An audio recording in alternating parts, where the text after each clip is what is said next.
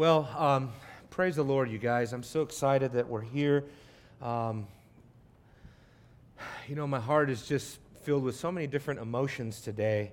Obviously, Heritage Grace is starting off as a church plant, and we have a context. We have a story to tell, and how we started. And this church was birthed because of my ministry at Sovereign Joy Community Church, another church that I planted in Fort Worth. And the Lord has led us to plant another church. And our congregation went through a very difficult time in the events that sort of led up to planting this church. And I don't want to ignore that. I know that we went through a hard time just to get to this point right now. And I just want to really just remind you all today of the faithfulness of God, that God is faithful to us and God will be faithful to us. God has already expressed His sovereign faithfulness to us and just bringing us this far. So I am so blessed and I am so confident at what God is going to do through Heritage Grace. And all of you, all of the families here, you're all to be highly commended for your faithfulness, for your willingness, for your faith in Christ and trusting Him and coming here. And so I want to thank you personally, just as your pastor, as one of the pastors here. Thank you so much for your commitment, for your support, because without the church, there is no church. If I was just standing in this room by myself, you'd have a pastor and a couple music stands and a Bible, and that's about it. So we need people. That's what makes the church, is the people. And so I'm so blessed that you guys have made the commitment, that you made the drive, that you've committed to drive as long as the Lord has that for us, as long as we're going to commute. I know that the Lord is going to strengthen us and give us the endurance that we need. And I know that God is going to enter all of our lives into a season of blessing. And as we just continue to do what the Word of God calls us to do, which is to abide in His Word. Jesus said, "Abide in me, abide in my Word, and you will bear much fruit." It is the inevitable, it is the natural consequence of abiding in Christ that we will bear much fruit. We might go some services with, PowerPoint not working right, the sound not working right, we're struggling to find a worship leader for that week. None of that matters. What matters is that though the form of the church can change week after week, though you might see me up here one week with a guitar and then preaching on the same Sunday, or you might see Andrew up here with Keith by himself, or you might see a full band up here. They've got beautiful equipment. Nice drum set. I play the drums, so that's a nice set. I just saw that. It's beautiful. We have everything we need here for a full band. But you know what? I'll be really honest with you guys. I am blessed at this little moment of authenticity that we can be reminded, and I hope we will never forget, that we are not professionals, that the church is not a corporation. I am not a CEO. This is the church of the living God. And though the form may change, brothers and sisters, the function of the church can never change.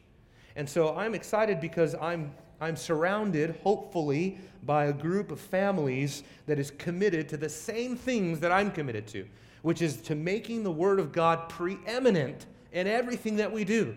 That the Word of God is supreme, it is central, it is uppermost in our affections, in our priorities, and so that we will have a true church so long as we align ourselves with what the Word of God teaches a true church is. And I am confident, I bless God that He has done such a quick work, but such a good work. We already have a solid staff, if you would, a leadership team. We have our 2 deacons, Chris Matthews, Kevin Sauberger, elders, myself, and Pastor Alan Boley. And pray for us that as the weeks roll on, that the Lord would just unite our hearts together, that we would be as one man contending for the faith, and that our church would be united with one voice, that we would magnify God in everything that we do. I'm so excited. I wanted to also just express my deepest gratitude Pastor Mark is here, so I can thank him directly. I wasn't expecting him to be here, but since he's here, I can say thank you right to his face. But we owe Water's Edge a great debt of gratitude for opening up their facility to us. And I just want to reiterate what Alan said. We need to take care of this church like it's God's church, because it is God's church. If it wasn't for him, Water's Edge wouldn't even have this building. So we need to take care of this building like it's God's church. And we need to really be, we need to strive for excellence in our reputation and our integrity and how we treat this building and what we do here, okay? I trust that you will. I know you will. Also, I just pray for your patience. I pray for your prayers. I ask for your prayers. Ironically, we're going to be looking at a passage of Scripture today where the Apostle Paul is asking for prayer. And if the mighty Apostle Paul needs prayer, I need prayer. You need prayer. We need prayer as a church. And so please be praying for one another. But be praying for the pastors. Be praying for the deacons. Be praying for us, that God will give us the wisdom that we need, the wisdom that is beyond our years, so that we know how to navigate through ministry's difficult decision-making process and all of that.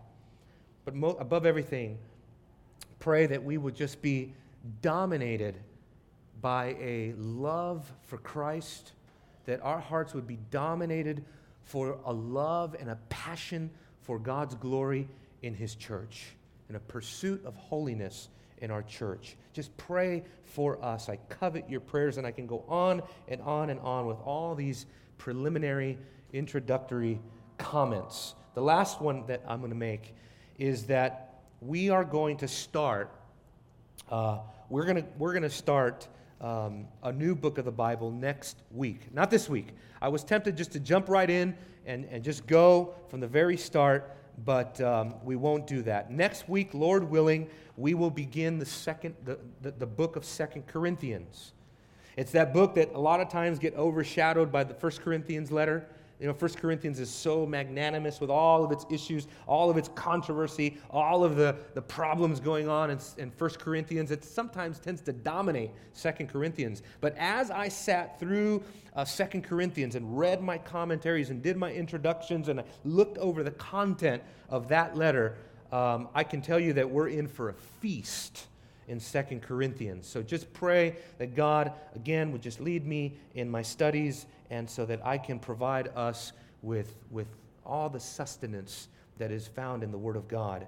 But we will start 2 Corinthians next week, okay? This week, I want you to turn with me to 2 Thessalonians. 2 Thessalonians chapter 3 is where we're going to be this week, okay? 2 Thessalonians chapter 3, beginning in verse 1, we're going to go all the way down to verse 5, okay? And what I want to talk about today is, because this passage has been something that I've been meditating over and over and over again, of things that I want for our church.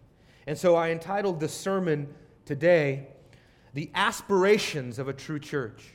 The aspirations of a true church. These are aspirations that any true church should want in their church. And so I pray that the Lord would bless us as we look at His Word. Let me read the text for us, and then we will begin. Beginning in verse 1, this is what the Word of the Lord says. Finally, brethren, pray for us that the word of the Lord will spread rapidly and be glorified, just as it did also with you, and that we will be rescued from perverse and evil men. For not all have faith, but the Lord is faithful, and He will strengthen and protect you from the evil one. We have confidence in the Lord concerning you, that you are doing and will continue to do what we command. May the Lord direct your hearts into the love of God and into the steadfastness of Christ. Let's pray together. Well, Heavenly Father, we so desperately desire for you to have your way with us today. And if we don't have that desire, God, I pray that you would make that our desire. Father, who is sufficient for all of these things? Lord, I confess complete inadequacy. I confess that I am simply incapable of doing all that you command. And so I ask, Lord, for us, for me, and for us as a church, please strengthen us. We echo the prayer of the Apostle Paul here. Please protect us through all of life's trials, through all of the tribulations that any church goes through. Protect us as we go through growing pains. Protect us as we go through leadership pains. Protect us as we go through the pain that sin produces in any church. I pray, Father, that you would simply be magnified in our church. Be glorified. I pray that you would feed your people. God, we come here today and we confess we are hungry. We desire to see Jesus. There's so many people, Lord, here that it's been a while since they truly have been fed by your word. God, I pray that you would use your word today to alter our lives, change us, transform us. Allow for your word to have its sanctifying and transforming effect in our lives, that we would not be conformed to this world, but that we would be renewed in our mind according to your word. Please bless this passage of Scripture today. Help us to take heed to all that your word contains.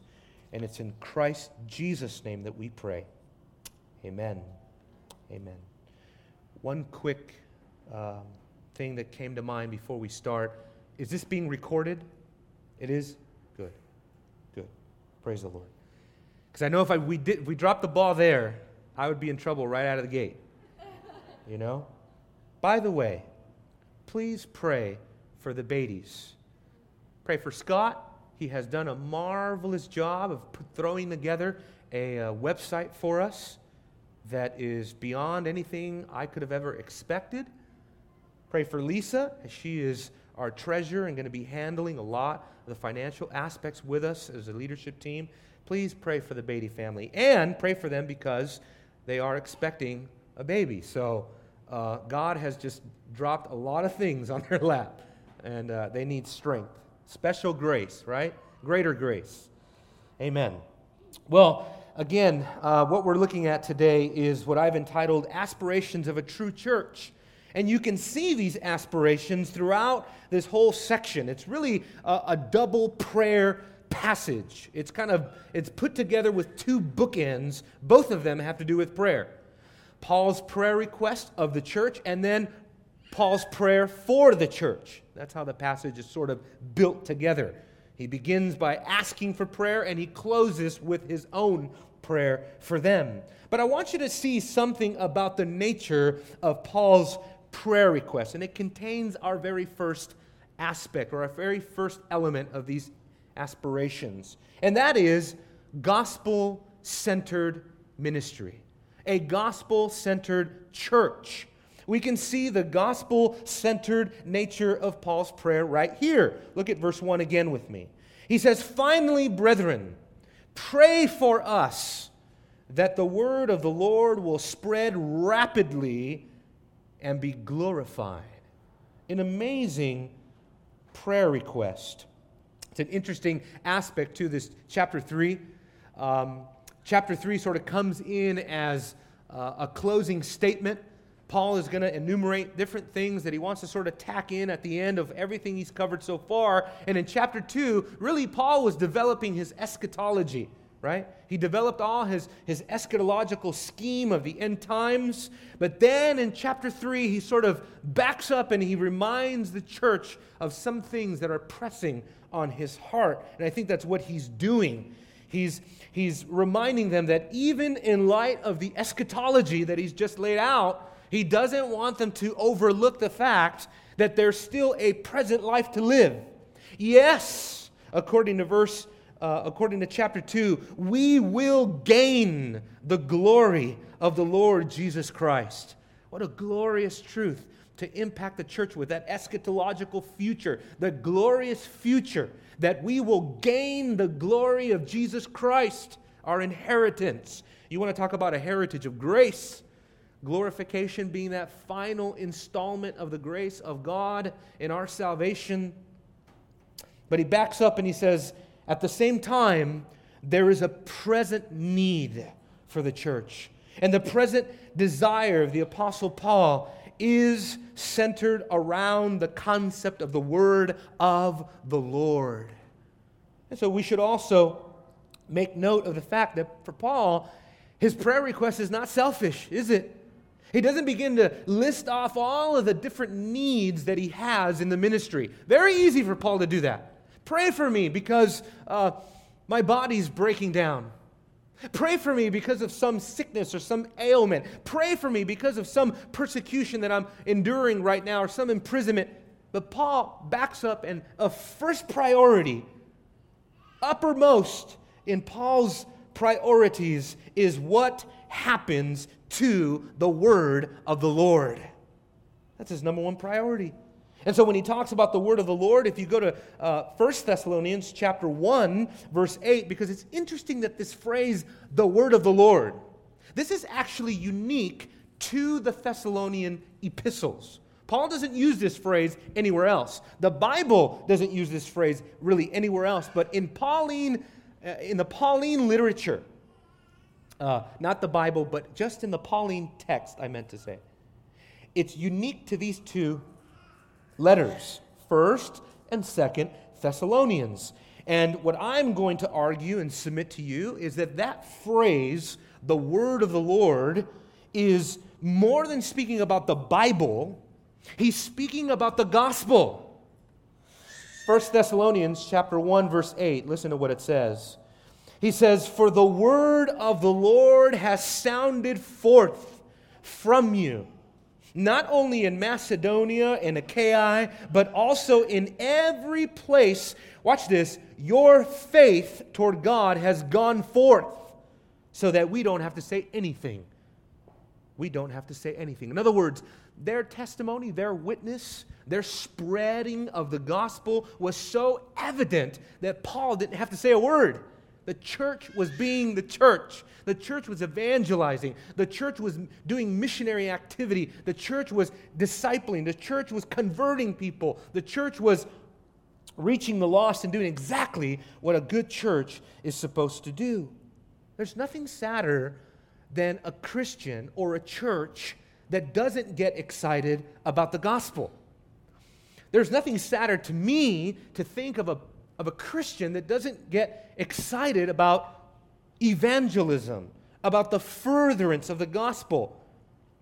Many of you were there in my exposition of the book of Philippians, so that Philippians is called the epistle of joy. But another theme that dominates the book of Philippians so clearly is Paul's passion to see the gospel spread.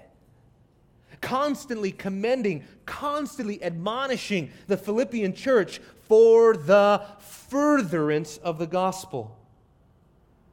The Apostle Paul was always in that wartime mentality as a Christian. He didn't coast, right? He didn't live his life on cruise control. The Apostle Paul was always on a mission, and his mission was singular, and that is to spread the gospel. That is to take the name of Christ into any region that had not yet heard him. That missionary zeal prompted one commentator to say that many scholars are embarrassed by Paul's simple gospel zeal. They blush at just how evangelistic the Apostle Paul was. A lot of people like to study Pauline theology. They like to read extensive volumes on Pauline thought. All the best authors out there, right? But very few people really want to do what Paul did. They love Paul as a thinker, but they don't love Paul as a doer. And too often in the church, we sort of settle for one side of Paul or the other. Either we want Paul the scholar or we want Paul the missionary. And rare are those instances that bring us the whole Paul. the missionary Paul and the scholar Paul, the mind of Paul and the mission of Paul. But that's who Paul is. Paul thought as hard as he labored. Paul thought as hard as he labored. But he would often rejoice, and he would often stir the church. He would often stir the church up for more and more zeal towards the furtherance of the gospel. I love the gospel because it keeps us in a childlike state.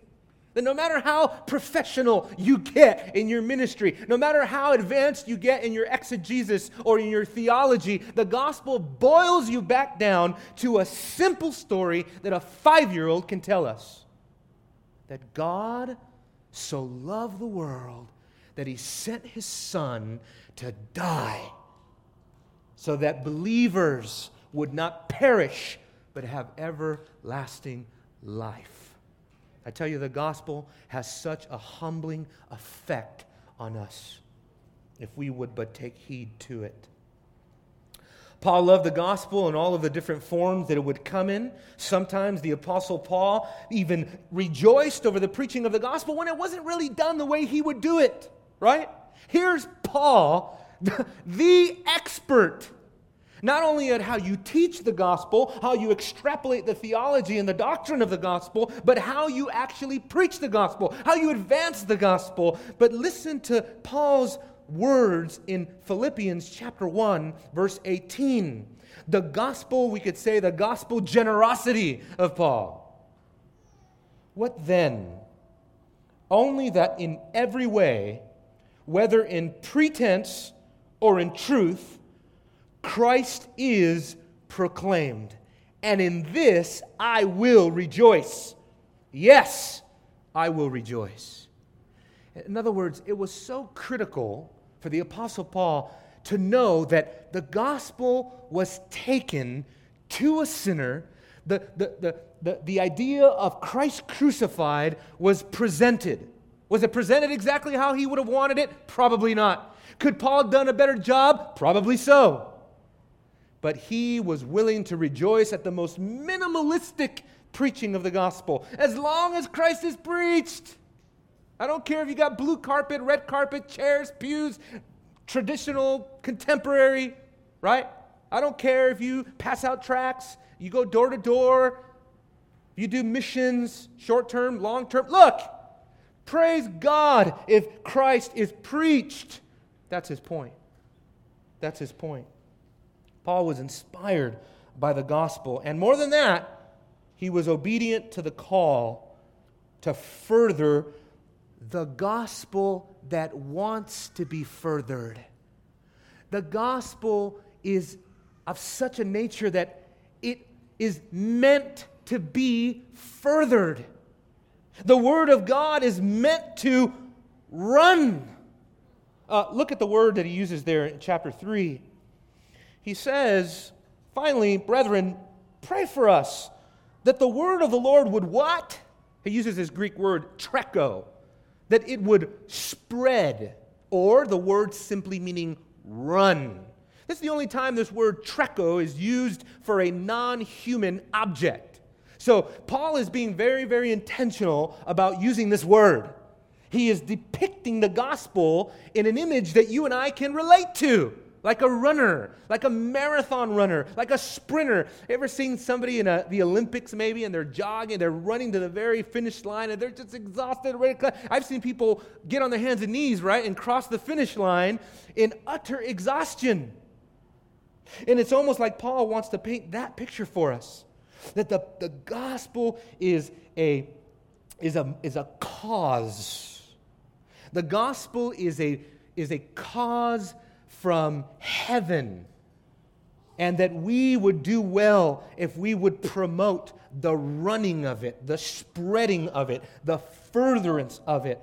As the psalmist says, brothers and sisters, Psalm 147, verse 15, he says, He sends forth His commandments to the earth. His word runs very swiftly. See, God is watching over His word to perform it.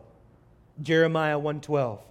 The Lord said to me, you have seen well, for I am watching over my word to perform it.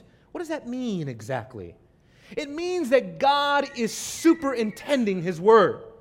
I don't know how many of you worked in construction. I spent some years in construction. I would have to work side by side with superintendents, some of the meanest people on planet Earth.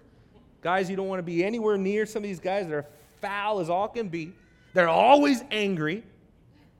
And they're never done telling you what to do. But one thing they do is that they oversee every aspect of any project, right? The buck stops at the superintendent's desk, okay? And in a sense, God is that sovereign superintendent over His word, making sure that His word is performed, that His word actually accomplishes the purpose for which He sent it forth. The Word of God has a purpose. The Word of God is being sent out in order to redeem and to reconcile sinners to God.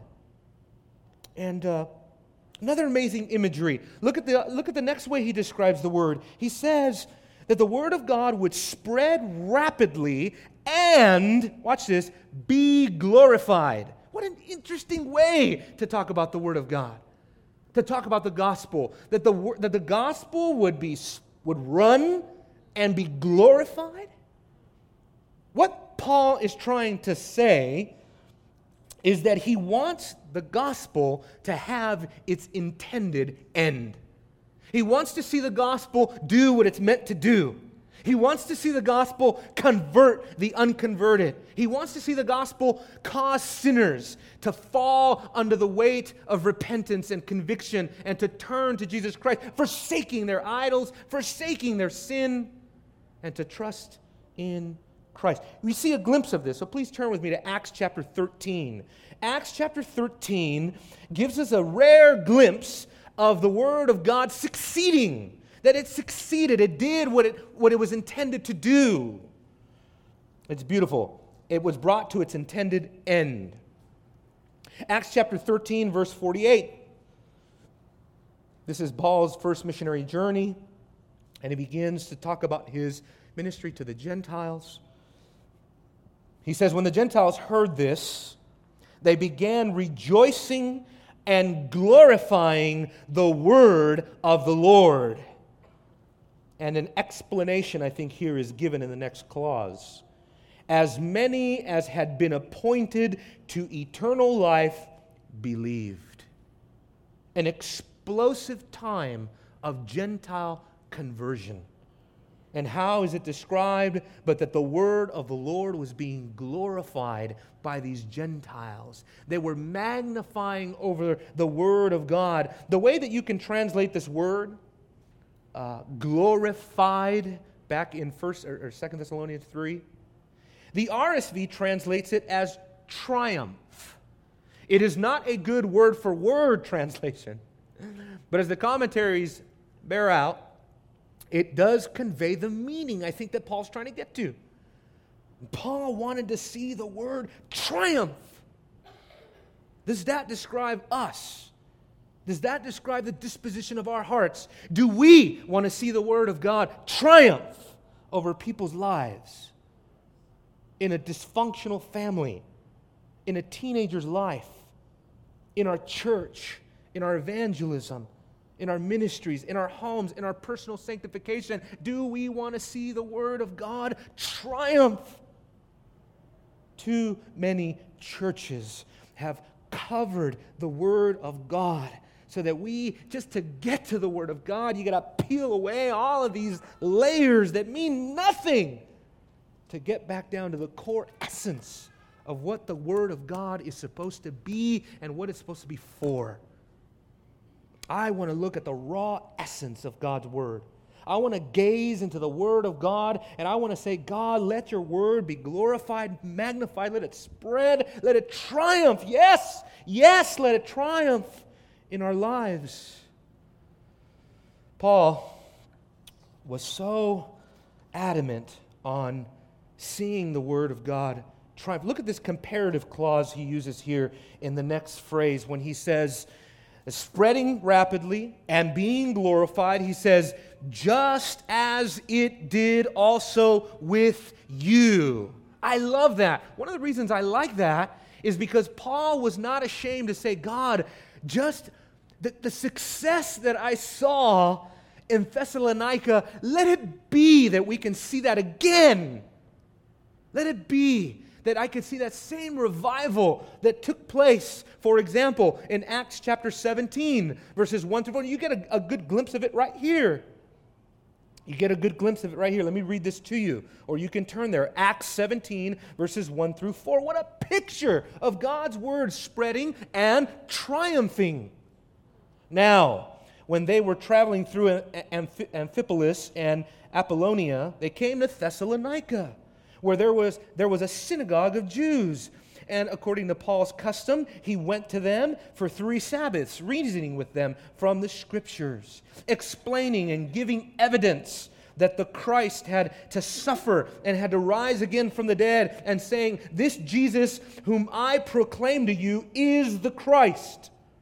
And some of them were persuaded, and they joined Paul and Silas along with a large number of the God-fearing Greeks and a number of leading women. In other words, all sorts of different aspects of the community came out. They heard the Word of God. They came under the preaching of the Word of God, and they were persuaded, of course, by the Spirit of God. They weren't persuaded by any of Paul's sheer intellectual power. We know that. It was God who persuaded him. It was God who caused the increase. It was God, as we learned early on in the book of Acts from chapter 2, it is God is the one who is adding the number daily, those who are being saved, and that has never ended.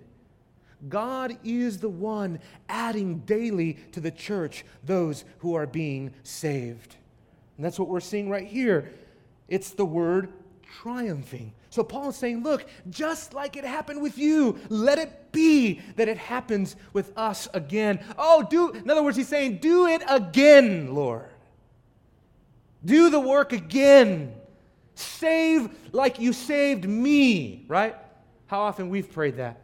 Oh God, please save the way that you saved me and brought me out of darkness into light. Save in that way. Save my family. Save my children. Save my co-workers. Save my parents. Save the people in this church right now that are not in Christ. Save the children. Save any who are not in Christ.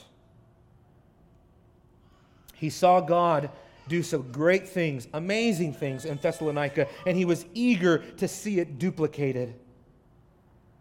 And we can certainly identify with our church. And this, not even in this service right here, this inauguration service, we can totally identify with that. Coming from a different church, being a pastor somewhere else, seeing what God has done. Just to give you maybe a small example, I had a family come up to me once at church, and they said, your sermons through 1 John saved my marriage. And what I say is, do it again, Lord. Let it be that just as you worked in the past, you can work in the present, and you will work in the future. Our God is big enough to do that. Our God is bigger. No matter what you go through, no matter how much adversity. Oh, and brothers and sisters, believe you me, we will have adversity in this church. We will be tested. We will be refined. We'll be tried. We're going to go through the fire. If you came here to escape pain, you're in the wrong place. The church is not a hall of exquisite, it's not an art gallery with exquisite art, paintings, and you come and you just stand in awe of things. No, I think the church is actually more like a hospital with people on life support that are just barely hanging on, and if it wasn't for the grace of God, there we all go. We're gone, back into the gutter from which we came. Now, the church is a church that is in a phase of militant proportions. We are not the church triumphant yet. Don't expect heaven on earth, okay? We're in these fallen, decaying, sinful bodies. We have the law of sin in us. Our outer man is perishing. You can try and try and try to preserve it. You know, my mom is real good about giving me vitamins. You need vitamins for this. You need vitamins for that. And I can just shove those vitamins as fast as I can. But guess what? At the end of the day, my body is still decaying. I still wake up with aches and pains. I still, I won't go on preaching about my body. This is nothing glorious anyway. But you get the point. But the thing that Paul was focusing on is, look, if God be for us, who can be against us? Let whatever adversity come what may. If God is on our side, who can possibly be against us? You can't lose when you have Almighty God on your side. And a true church, brothers and sisters, has God on its side. God is sovereign over this church. God is the Lord of this church. This is God's church. It's not my church. It's not Alan's church. It's not the deacon's church. This is not anybody's church. This is God's church. And our deepest prayer is, oh God, have your way in your church. Have your way in your church. Paul was also aware of the need for preservation. Look at what he says next. He prays not just then for this gospel centricity, but that gospel centricity has a context, and it is gospel adversity. This is the second part of his prayer, verse 2. And that we'll be rescued from perverse and evil men, for not all have faith. So apparently the Apostle Paul was experiencing some sort of, as he always was, some sort of really hazardous, dangerous opposition. He calls them evil men. Just cut to the chase, right? He didn't say, people that tend to gossip. Evil men. People that cause him trouble. And you see that all over. As a matter of fact, if you just keep reading there in Thessalonica, you go to Acts chapter 17, keep reading the section we just read. This glorious, and I think this is the way it works. This glorious triumph of the gospel, this glorious advancing of the gospel, spreading of the gospel, conversions, people being saved, and then adversity. Verse 5, but the Jews, they don't care if you're celebrating people's conversion. They don't care if you're all hopped up on your Christian joy. But the Jews, becoming jealous and taking along some wicked men from the marketplace, they formed a mob and set the city in an uproar. Wow. We are far from that, brothers and sisters. We are so, American Christians, we should take the greatest risks in the world. We are so safe. Anybody, we're out sharing our faith, doing open air preaching, whatever. Somebody gets out of line, we could call 911. Paul couldn't call 911 on these Jews. Look, they excite this crowd, this mob violence mentality. He says, and attacking the house of Jason, they were seeking to bring them out to the people. When they didn't find them, they began dragging Jason and some brethren before the city authorities, shouting, these men who have upset the world. I like the King James. Those who have, I'm supposed to know the King James. Those who have turned the world upside down, right? I love that. Let that be said, at least in principle, right, to our church. Let Heritage Grace turn the world upside down for the gospel. Here comes those who have upset the whole world. They've come here also. And Jason has welcomed them. And they all act contrary to the decrees of Caesar, saying that there is another king, Jesus. They stirred up the crowd and the city authorities who heard these things. And when they had received a pledge from Jason and others, they released them. But don't you see the opposition? Don't you see the pattern? Success, and after the success, the test. Right? Success. The gospel went forth. The gospel was preached. Evangelism was done. People were converted. Lives were changed. And then, but the Jews were filled with jealousy, envy, right? They stirred up the crowds, hating the gospel. The gospel ministry will always be opposed. Let's move on to the second aspiration, and that is this. The second aspiration is that we would have a God-centered confidence. a God-centered confidence. Look at verse 3. But the Lord is faithful. He will strengthen and protect you from the evil one. We have confidence in the Lord concerning you, that you are doing and will continue to do what we command. You see, so Paul had this confidence, and it was in the Lord. That's the way that he saw it. He saw it in connection to the Lord. He knew God was faithful. He knew that God was all-wise, all-powerful, all-sovereign, that He was in charge, that He was going to take care of His people. He knew that they were under the blanket of God's protection because they were in the Lord. You know, that is a beautiful thing, and I pray that we would treasure, experience, and know that, and be warned by that it is only in Christ that you can experience the canopy of God's protection. You get outside of Christ, and you are exposed to the full range of satanic influence, as John says in 1 John 5:21 or 5:19, the whole world lies under the sway of the evil one. It's only when you take refuge in Christ that you can escape the defilement of the world, the prince of the power of the air that moves around the sons of disobedience here and there. It's only in Christ that you can experience God's canopy of protection. There's no better place to be than to be safe in Christ, to be secure in Him. Paul wants to remind us that just as he was not alone in the ministry, he expected to be rescued from evil men, but that God also would be there in a more general way, therefore, to protect the church from the evil one. In other words, Paul was praying for protection over the church from satanic influence. We know, again, according to 1 John 5:18, John says, we know that no one who is born of God sins. That doesn't mean you will never sin, but that means that you do not persist in a lifestyle of sin anymore. The dominion of sin has been broken. The presence of sin goes on, but the dominion of sin, the power of sin has been broken over your life. You do not have to sin anymore. You do not have to. But he who was born of God keeps him. He who was born of God keeps him. Boy, that doesn't sound right? We know that the one, this is the way John talks. You talk about, man, when I was preaching 1 John, constantly going back and forth, rereading John, because he reads in such a unique way.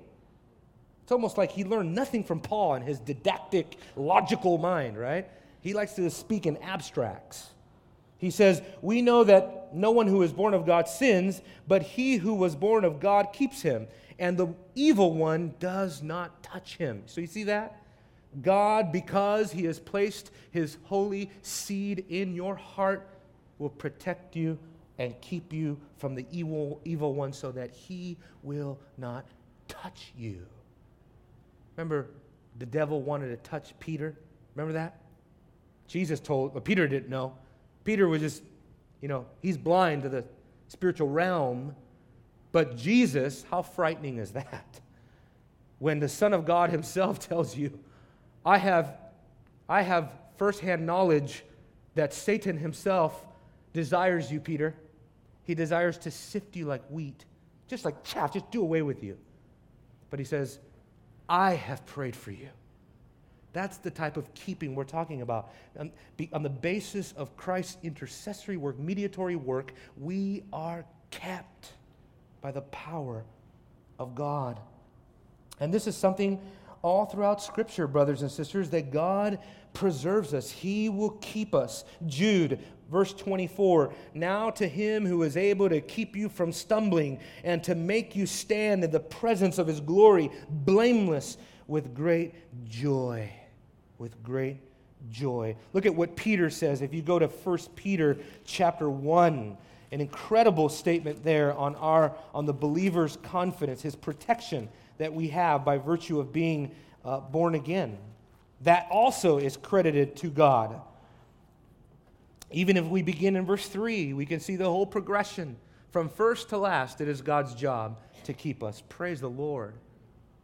Blessed be the God and Father of our Lord Jesus Christ, who according to his great mercy has caused us to be born again. Notice, according to his great mercy, not according to your great goodness, not according to how much you go to church or how much you've been baptized or how much you've said this about the Lord or how much you respect the man upstairs. Forget all that. The basis of your new birth is the sovereign mercy of God. The mercy of God. He says he's caused us to be born again to a living hope through the resurrection of Jesus Christ from the dead, to obtain an inheritance which is imperishable, undefiled, and will not fade away. You know anything else that sure in this life? I don't. You know anything else that secure in this life? I don't. You don't need blue chip, you don't need a CD fund. I don't know. You want to go put your money in the stock market. There is nothing as secure. There's no assurance. There's no foundation like God's salvation. We are he goes on. We have this hope reserved in heaven for you, who are protected by the power of God through faith for salvation, ready to be revealed at the last time. And then Peter will go on to say what he means by that is that you may obtain the outcome of your faith, that is the salvation of your soul. It is God's job to bring us in. It's God's job to bring you there to the place of new birth, and it's God's job to keep you there. What an incredible assurance that is. This is why Paul quickly shifts to the other side of the Christian life, from preservation to perseverance. Both are true. Look at how he shifts over. He talks about his confidence concerning them. Isn't that amazing? We have confidence in the Lord concerning you. But notice he does not say we have confidence in you, right? He doesn't end it there. He doesn't say it like that. He could have, but he doesn't. He's smarter than that. Theology is more complicated than that, right? He doesn't just say, we're confident about you guys. He doesn't even say, we have confidence concerning you. But there's a double prepositional phrase here that's very important. It's crucial. Paul's confidence is not simply in relationship to them concerning you, but literally, Paul's confidence is in relationship to the Lord. It's only with that great and grandiose qualifier, in the Lord, because outside of the Lord, we have no confidence in you or about you. If you are not in the Lord, if you are not in relationship to Christ, then this confidence would evaporate. It is only so much as we know that there is a relationship, the Lord and you, that we can be confident concerning anyone's faith, right? So many people have told me over the years that they're Christians, or that they believe they're going to heaven, or that they think they're good enough to go to heaven. But when you get down to, you boil it all down, and you figure you take away all of the religious facades, and you break it down to, are you in the Lord? Do you truly possess salvation? Is there evidence? Oh, I don't go to church. I do my own thing. Oh, I don't read my Bible. I don't pray. I don't fellowship with other Christians. They're all hypocrites anyway. So why hang around Christians? I don't go to church because I've been hurt so many times. When you start hearing those types of things, my friends, that's bad evidence. That is bad evidence of a person's profession. What did Jesus say? A bad tree cannot produce good fruit. You can't do it. Much as you try to impress people with all of your religiosity, all of the moralism that you can muster up. I help my church with this. I've helped my church with that. I've gone on short-term mission trips. I've dug wells for people. I help construct a church. I serve in churches. It doesn't matter if the realest thing in your whole life has not taken place, which is your own personal conversion. Without that, there is nothing. There is really nothing. We should also notice this. The content of Paul's confidence concerning the church. The first thing we should say is that it surrounds the church's conformity to the apostles' doctrine. You notice that he says that? He's speaking about his confidence about them, that they are doing and will continue to do, and that he uses this phrase, what we command. What's amazing about this, there's a lot of exegetical issues that are here that are very precious. One thing is that Paul could construct this sentence any way he wants, right? Some of you that know a little bit about Greek, you don't have to put Greek in any one order. You can put it on any order you want. This is what's different about English and other languages. You can put the word, let's see if I can do this a little bit, but as it stands in the Greek text, the phrase that you see in your Bible, that you are doing, doesn't start that way in the Greek. The very first word in that clause is the word command. He did that on purpose to say the most important thing is what we command. Paralongenomen, what we command. That's what's important. So he exalts that. He raises the apostolic tradition before them, and he says, this is what we want you to continue in. Concerning these things. What things? The apostles' doctrine. Stay in that. If you don't stay in that, you can stay in anything else you want. You can stay in all sort of superficial things. But if you don't stay in that, if you don't stay in the apostles' teaching, it doesn't matter what you stay in. It doesn't matter what you try to impress people with. Psychology, philosophy, self-help, therapy. I've got about 15 things here. I don't care if you're patriotic about your country. I don't care if you're just your mind is so wrapped with politics and, conspiracy theories. Oh, I meet Christians like this, right? Their gospel is to prove to you that Obama is the Antichrist. No. Our gospel is about Christ. So we need to be vigilant that we are doing what Romans 6:17 says. That we are becoming conformed to that standard of teaching that we received. That's talking about the apostles' doctrine, the deposit that Paul told Timothy about. Stay faithful to the deposit you've been entrusted with, the riches of Christ, the glories of Christ, the mysteries of Christ. Be a good steward, Timothy. Here, bear them, be careful with them. They're precious doctrines. So don't go scattering around for other things. Stay in what we command. Stay in it. Secondly, not only does he focus on what we command, but there are two important tenses here. Notice what the text says. He says not only that you are doing, but he also says, and will continue to do it, right? So he's not just looking back and saying, oh, you did well at one point, therefore you're okay. I think sometimes we tend to reward ourselves like that, right? Oh, there was a time when I was on fire for God. Have you met people that have said things like that? Have you said things like that? There was a time when I used to really pray, man. You don't even know. Right? I had a guy tell me one time, I used to share my faith every day, man. And the question always coming back is, but what are you doing now? What are you doing today? This is the gospel, that God gives you the ability to have present faith in Christ. Okay? Christianity is not looking back on the fumes of yesteryear. Christianity is not looking back at the great spirituality you once had and then boasting about it, like somebody boasts about their kid's football game or something. No, my friends, we are to always maintain faith in Christ. Now, just like you always have, but today.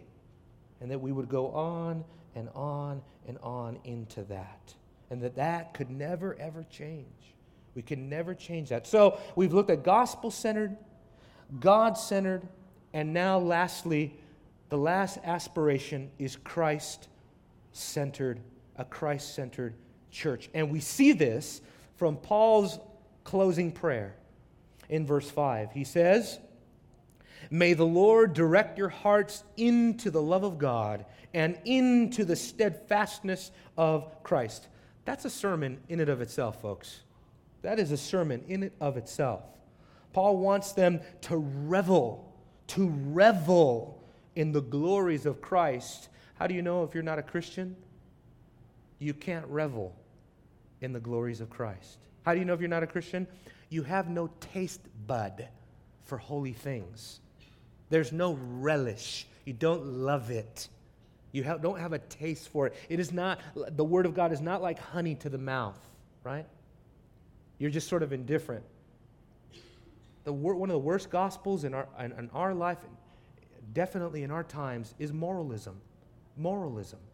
That is such a wicked, false gospel that is being propagated all over the place today. That it's just swapping out a set of routines that you used to do with all of the bad movies, the bad language, with all of the nasty ways that you treated your wife, and all of the things that you used to do at work with the boys. And now you're just kind of sort of taking on a whole new group of routines, right? You're just kind of swapping out one system of morals for another. And you just kind of do different stuff now. Now we watch the clean stuff. We watch Courageous. Right? We listen to Christian radio now. And that means we're in Christ. No, my friends. Jesus said, you must be born again. All of these external, peripheral things will never get you there. So, Paul wants the church to revel in the glories of Christ. Why do I say that? And you're probably looking at the verse going, where is he drawing this from? Where is he talking about reveling in the glories of Christ? Well, I'm focusing mainly on that phrase. When he directs their hearts, two things: the love of God and then the steadfastness of Christ. A very perplexing, if you do any study on this passage right there, a very perplexing set of phrases. Okay? This is a grammatical issue. Now, I don't want to sit up here and just teach you grammar, but it's the difference between saying the love that God has for you or the love that you have for God. It's a difference between a genitive, subjective, or objective, and it works both ways for the love of God and the steadfastness of Christ. Is it Christ's steadfastness? Or is it the steadfastness that Christ gives you? You see? Or is it both? Boy, now I just kind of set myself up for failure. What am I going to pick? Because it's hard. These grammatical issues, that commentaries go both ways and blah, blah, blah. I tend to think that when Paul does this, especially because he does it in a prayer, I don't think he wrote this in a prayer the way he wrote it so that you could get all tripped up on grammar. I think he's saying, yes, it's both and. It's God's love for you, which results instantaneously in your love for God. And yes, it's the steadfastness of Jesus Christ, or the way that you could translate it, hupomene, endurance, perseverance. The endurance of Jesus Christ. So what do I think he's trying to say? I think he's trying to say, look at the perseverance of Jesus Christ. Look at his endurance. May God direct your heart to contemplate the persevering nature of Jesus Christ, because it will produce perseverance in your life. When you look unto the author and finisher of your faith, it will produce perseverance. When you think about Jesus' faithfulness, when you think of his obedience and how he was so willing to humble himself all the way down to the point of death, even death on a cross, it will produce in you the same humility that Paul wants to see in us. Philippians chapter 2, that's what he does. After he exhorts the church, look, be of the same mind, be of the same purpose, be of one spirit, right? Intent on the same purpose, be together, same mind, unity. How does he prove that? Telling us don't regard, your interests above the interests of someone else. How do you prove that? By reveling on the character, on the person and work of Jesus Christ. By looking to Jesus, who had this mind, that he laid aside his glory, he humbled himself, and on he goes to the example that we have in the Lord Jesus Christ. This is how a church will remain faithful. This is how a church will be healthy, is by having these three things. That we be gospel-centered in everything that we do, that our priorities be surrounded around the gospel, that we be God-centered in our ministry, that we be God-centered in the way that we pray, the way that we do what we do, and that we be Christ-centered in our perseverance, that we be Christ-centered in our lives. It's so important to have a healthy church, brothers and sisters. That is my job as a pastor, is to try to get the church to conform more and more and more into a healthy image, right? The image of Christ. What did Paul tell the Galatians? He says, I am in labor pains, I am in agony, I'm in anguish until I see Christ formed in you. Until you start taking upon more and more and more of the character and nature of Jesus Christ in your lives individually and in the church corporately. Right? So I will too. I will be in anguish until we can say, yes, we will be like Christ. Yes, we will follow His imitation. Yes, we will strive for the fullness of Christ. Let's close by going to Ephesians chapter 4. Ephesians chapter 4, just to remind us of what Paul, because Paul wanted this for all the churches. He wanted all the churches to look like this, to grow up into what he called the fullness of Christ. Ephesians chapter 4, beginning in verse 14, he says, after everything he talks about in terms of God gifting the church, giving the church proper teachers, proper ministers, giving us prophets, apostles, everything, giving us foundational things like that. Of course, for today, pastors, teachers only, not apostles and prophets. But the point is maturity. Maturity. When Christ has really had His way in the church, the result should be spiritual and doctrinal maturity. It must be. It must be. Verse 14, as a result, we are no longer to be children, tossed here and there by the waves and carried about by every wind of doctrine, by the trickery of men, by craftiness and deceitful scheming. But, speaking the truth in love, we are to grow up in all aspects into Him who is the head, even Christ, from whom the whole body, being fitted and held together by what every joint supplies. You are a joint, and if you are at Heritage Grace, you will supply something. There will be no one standing around. There will be no spectators in the house of God. We will each supply what God has given us to supply, according to the proper working of each individual part. See, you're a part, you're an individual part, and you have a proper working and a malfunctioning way of working, right? You're either going to malfunction in the church or you're going to work properly. Too many malfunctioning Christians in the church. Too many. Unconcerned about prayer, unconcerned about serving, unconcerned about helping out and reaching out and fulfilling all the one another's of Scripture. Too many malfunctioning Christians. Paul envisions, and this is what I've titled this whole passage, Paul's utopian view of the church. This is almost as Paul is saying, if I could have it any way, this is what it would look like, man. Every joint supplying something, right? Every part functioning properly. What a vision for the church. He says, by the proper working of each individual part, it causes the growth of the body. That's the point. For the building up of itself in love. See, starts with the body, ends with the body, right? It is a self-replenishing organism. We're pumping life into the body so that the body has life. When the body has life, it will pump life back into the body. And we just pump life into the body, and it doesn't stop. It doesn't stop. After doing all this, Paul would rejoice over the whole church.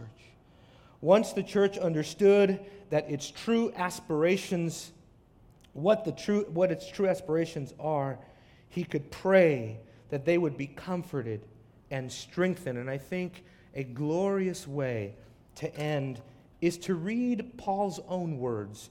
Just if you go back up to 2 Thessalonians chapter 2, I know I said I was going to close with Ephesians, I'm sorry.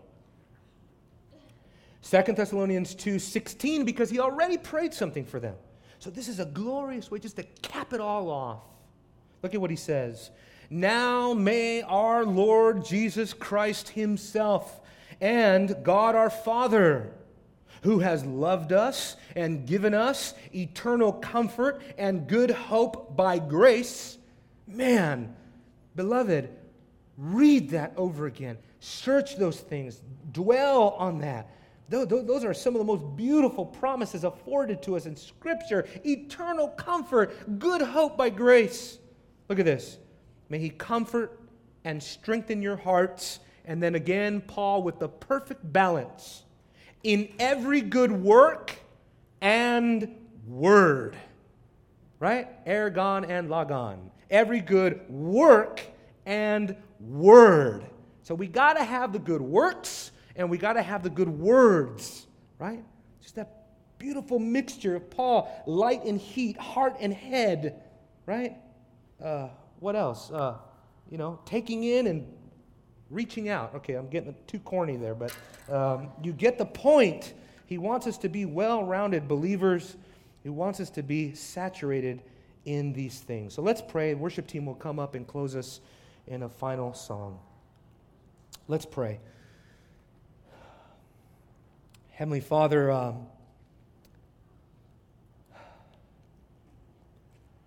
Heritage Grace will only succeed so far as you are willing to bless it. And so, God, we confess and we acknowledge that we are utterly dependent on you. Father, please give us the grace that we need. We are not adequate for these things. I pray that you would make our church a refuge. God, I pray that you would use my feeble efforts of week after week delving into the mysteries of Christ, serving up the riches, the unfathomable riches of Christ. I pray, Lord, that you would be pleased simply to bless your word, breathed on your word. Be pleased to blow with a mighty rushing wind new life into our hearts, into this church, and all around us as you use us for your glory, as we further the gospel. Please be glorified, Father. It's in Jesus' name we pray. Amen.